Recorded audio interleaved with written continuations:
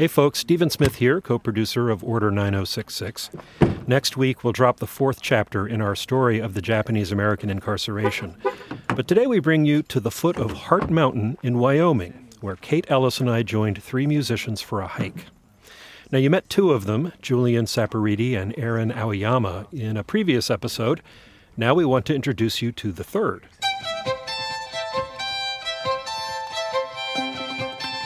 So my name is Kei Ishibashi. I also go by Kishibashi. I'm a musician, a composer, a songwriter.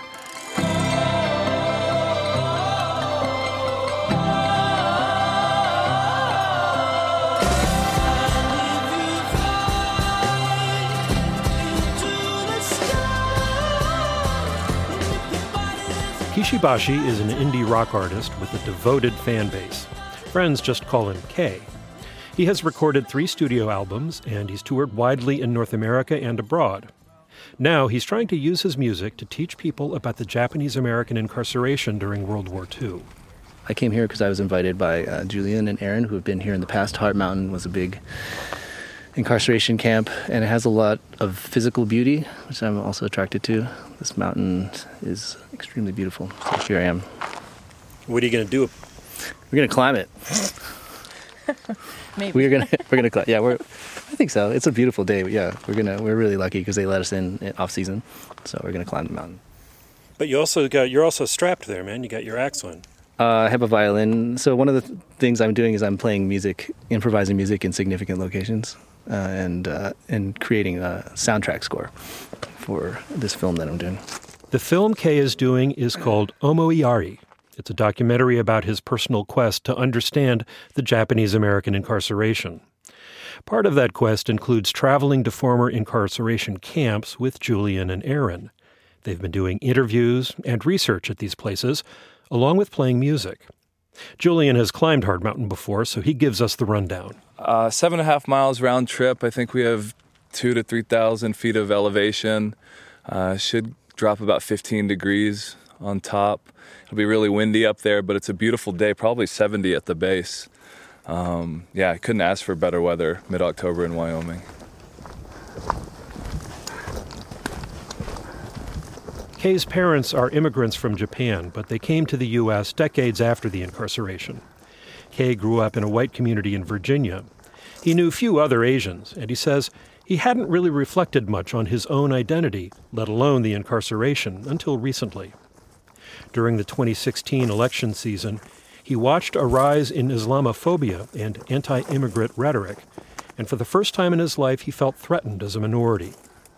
When he was commissioned to compose a piece of music for an orchestra in Miami, he knew it would be about the incarceration. For inspiration, he joined Julian and Aaron's tour of former incarceration camps. He brought along a filmmaker, and Omoiyari was born. The film director Justin Smith is also on the climb. Oh, I can't believe we ran from the bottom all the way up without stopping. Dang. This is sweet. After hours of hiking, the group reaches the top of Heart Mountain, and there are high fives all around. I did it. This is awesome. This is amazing. Justin sets up his camera gear while Kei describes what he's about to play and starts warming up. I am now going to improvise a piece of music that will actually become the score of this scene in the documentary that I'm shooting. And what I've chose to use as inspiration is a haiku that was actually etched in stone and buried by a poet who was incarcerated. And they found it recently. And the haiku goes something like, Takemine o se ni sengen no aki no tsuki, which literally translates as, with the high peak to my back, 1,000 barracks under the autumn moon. And it's a very beautiful haiku. I'm assuming it's his best work because he carved it into a 200-pound stone and buried it. Actually, it sounds pretty good, man. Yeah. Play as loud as you're gonna play.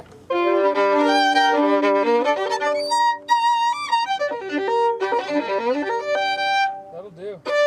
Okay. I was getting that one rolling and then. Yeah.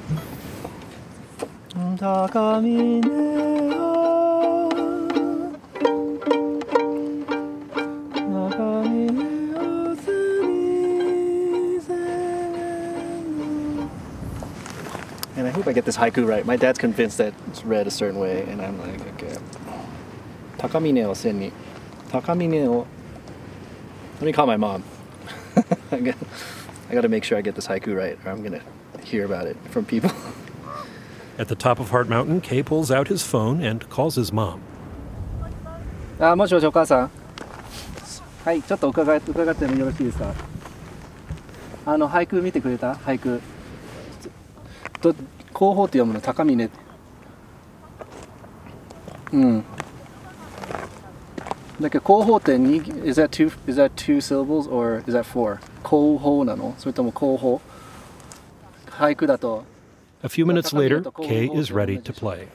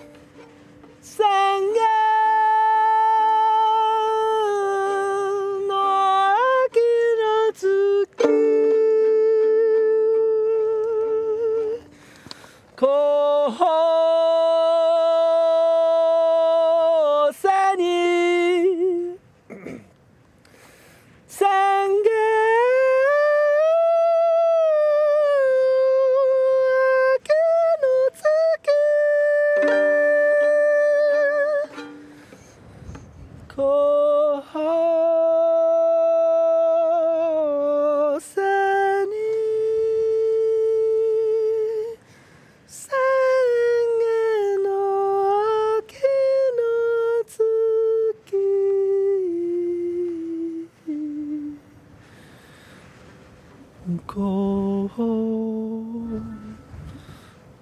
お背に三軒の秋の月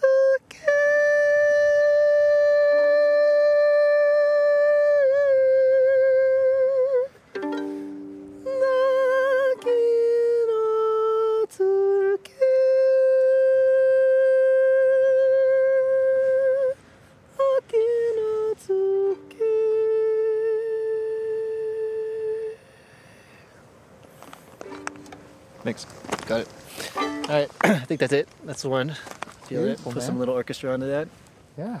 That's Kishibashi improvising a song at the top of Heart Mountain.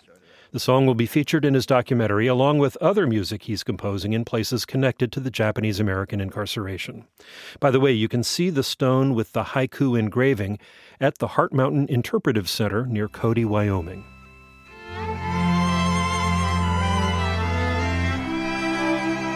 Order 9066 is a production of APM Reports and the Smithsonian's National Museum of American History.